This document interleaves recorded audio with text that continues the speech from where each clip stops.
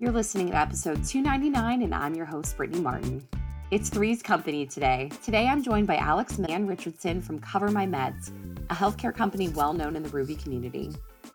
Anne is a full-stack Rails engineer living in Austin. She loves hanging with her ladies in the local Women Who Code and Ruby on Rails meetups and is usually building some sort of side project. Alex is a software developer who mostly writes Ruby and JavaScript, but occasionally dabbles in Elixir and Crystal. He has enjoyed working with Ruby on Rails for the past 4 years. He currently lives in Fort Lauderdale, Florida, with his wife and too many cats. Welcome to the show, Alex and Anne. Hey, Thanks for Brittany. having us. Absolutely. Alex, let's start with you. What is your developer origin story? Yeah, so I'm a bit of a late bloomer into the software development field. Like your previous guest, Dee Dee Lavender, I have a background in retail, but not from the entrepreneurial point of view. Spent most of my time in retail operations, and I did that for about 10 years. And needed a change, so this was back in 2012, and I didn't know I wanted to be a software developer back then. I just knew I wanted to get involved in something in a tech field. So I just got a couple of certifications in IT, A plus and Net plus, and that was just enough to get my foot into the door with a small e-commerce company down here in Fort Lauderdale, where I was doing a lot of different things, wearing a lot of different hats because it was a small company, doing IT work and project management. But what it did is it put me in contact with the .NET developers who worked there, and they taught me a little bit of SQL because I was one of two people who had production access. And that was my first exposure to coding, was actually through SQL. And also, I was just looking at what they were doing on a day-to-day basis, and I thought to myself, these guys are having all the fun. There's no reason why I can't do that too. So I started teaching myself JavaScript just nights and weekends.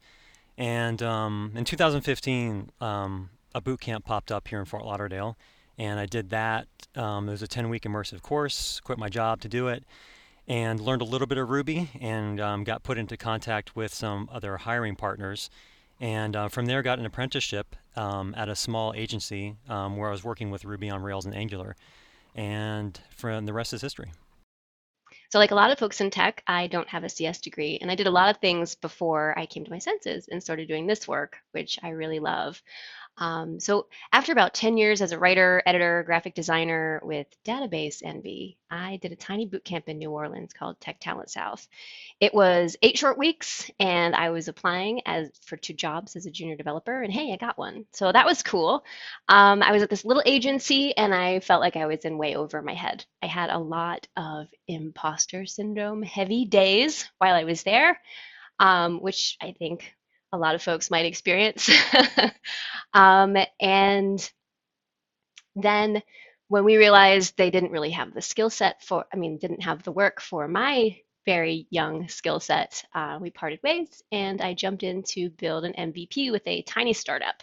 And then I wanted to just really go deep and broad on my skill set. So I started doing the Viking Code School curriculum, which, if you've heard of the Odin project, it was the beefed up version of that. I stumbled into some superb luck by meeting a person at RailsConf in Phoenix who would end up being my mentor for the next year and a half. I was doing contract work in Rails, and then CMM reached out to me. And as of last Tuesday, I have been at Cover My Meds as a full stack dev for a year. That's an amazing story as well. Thank you both so much for sharing. So Cover My Meds, I feel, has been a big player in the Ruby and Rails space. But Alex, could you give us a little background on Cover My Meds? Sure, yeah. So I think one of the best ways to understand what Cover My Meds does is to know a little bit about the problem that we're solving. And that has to do with something called prior authorizations in the healthcare space, which is something that I didn't know anything about before I started working at Cover My Meds. And basically what that is when a doctor prescribes a medication to a patient, and the patient goes to the pharmacy and picks it up, the insurance company may push back and require that the doctor provided some additional documentation as to justify the medication. So some of the reasons, for example, would be like maybe there's a lower cost alternative. Maybe this is a drug that can often be abused, or maybe it's considered unsafe when combined with other medications. There's a whole host of reasons why an insurance company might require a prior authorization. The problem is that before Cover My Meds, is that this process is manual, laborious, paperwork intensive, a lot of phone calls, faxing back and forth, and it can take weeks for a patient to get the medication that the doctor's trying to prescribe them. So the patient's the real loser in this whole process.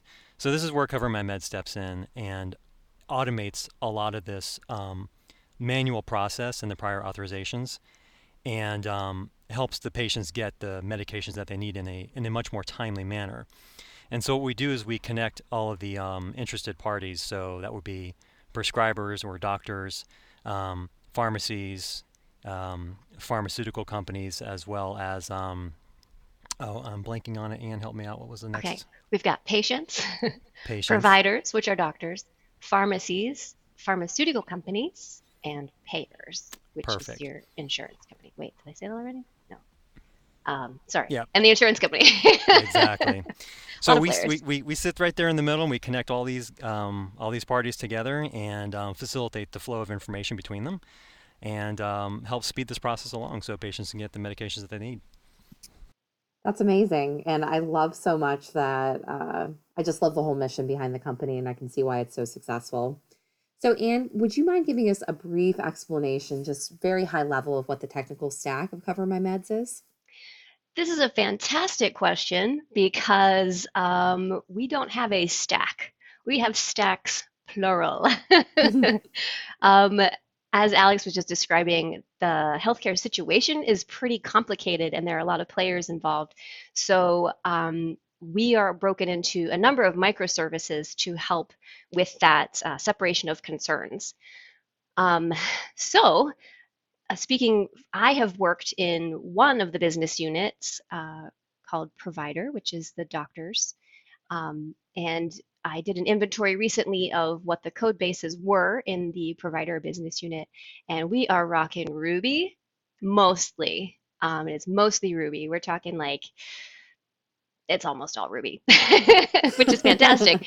But we also have some other players in there, such as PHP, some Elixir, some Python. We've got CoffeeScript for Backbone. We've got JavaScript Vue. We even have a little bit of C Sharp and Gherkin and Scala. Wow. So there are so many questions that are going to come from that.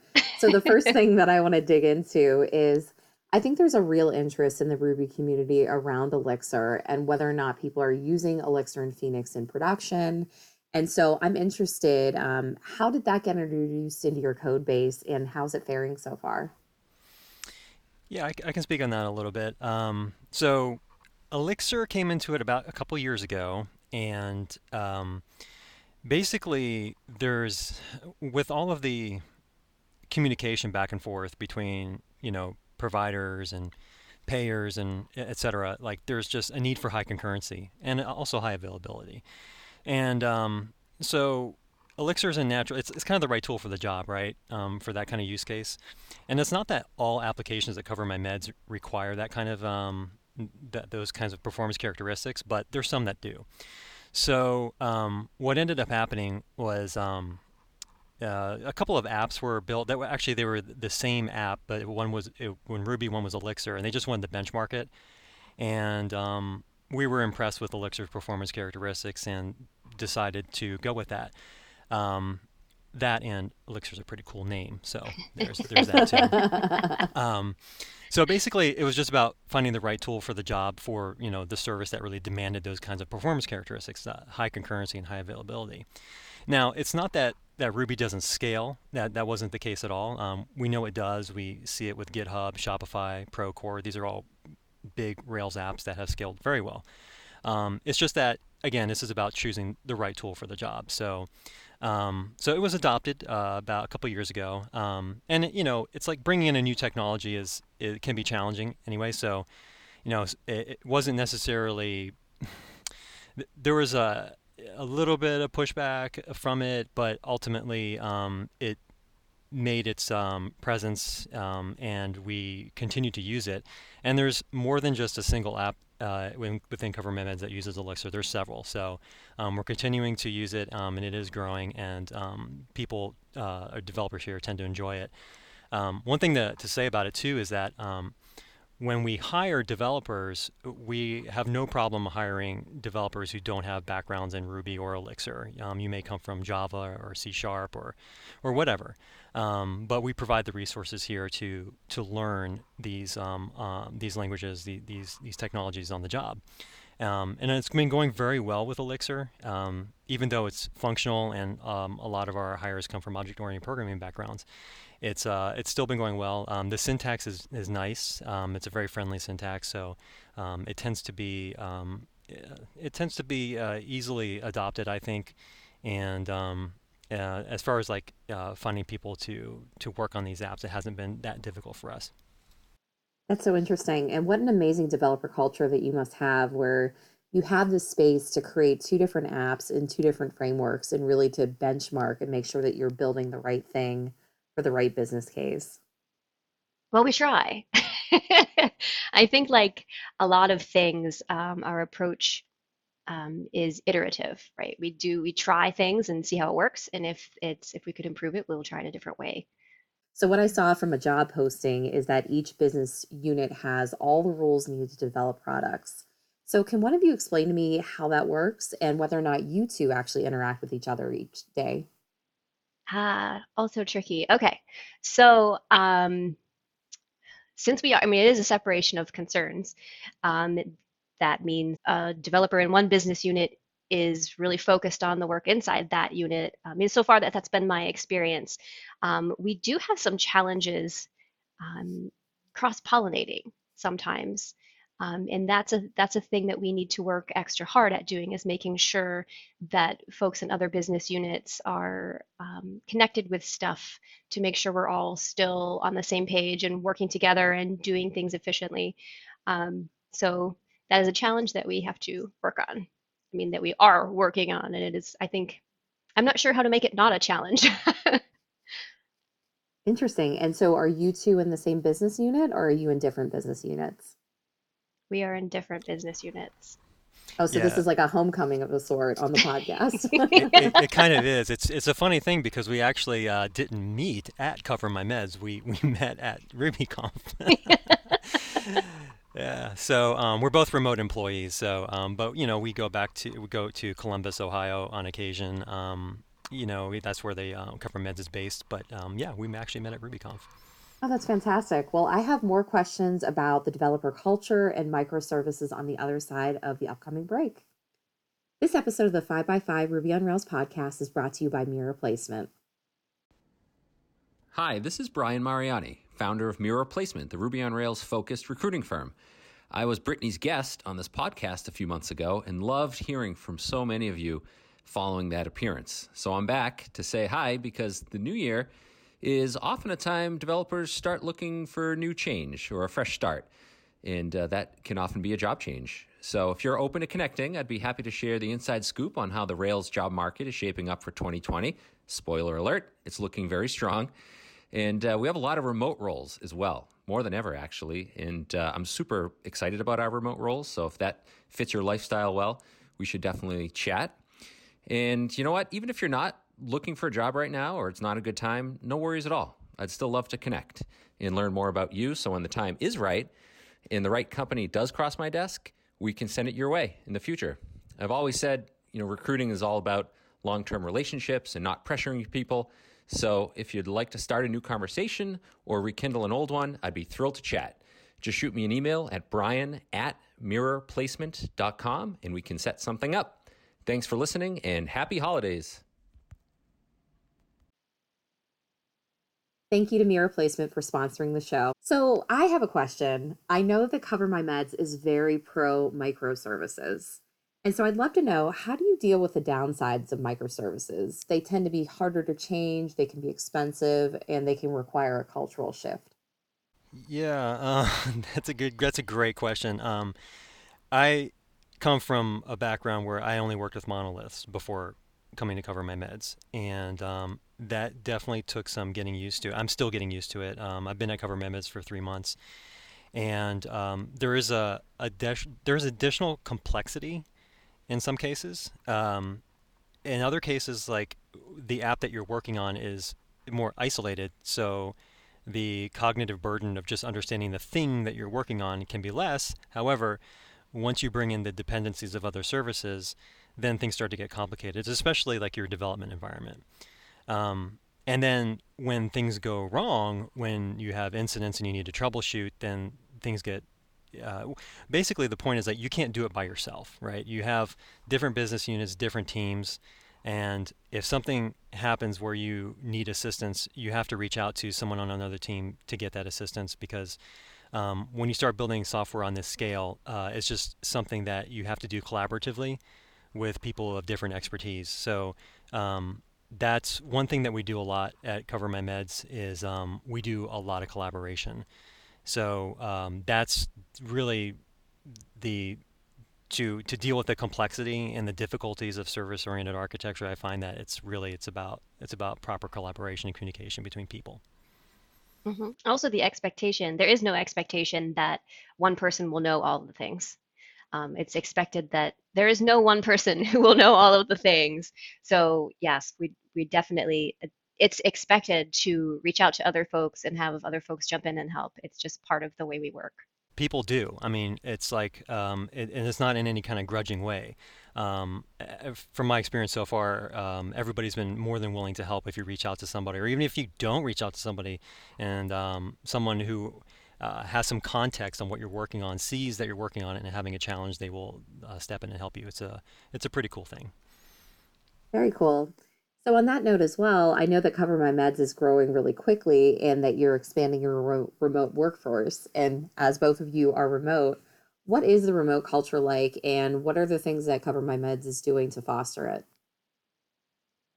I think it's pretty good. That's my opinion.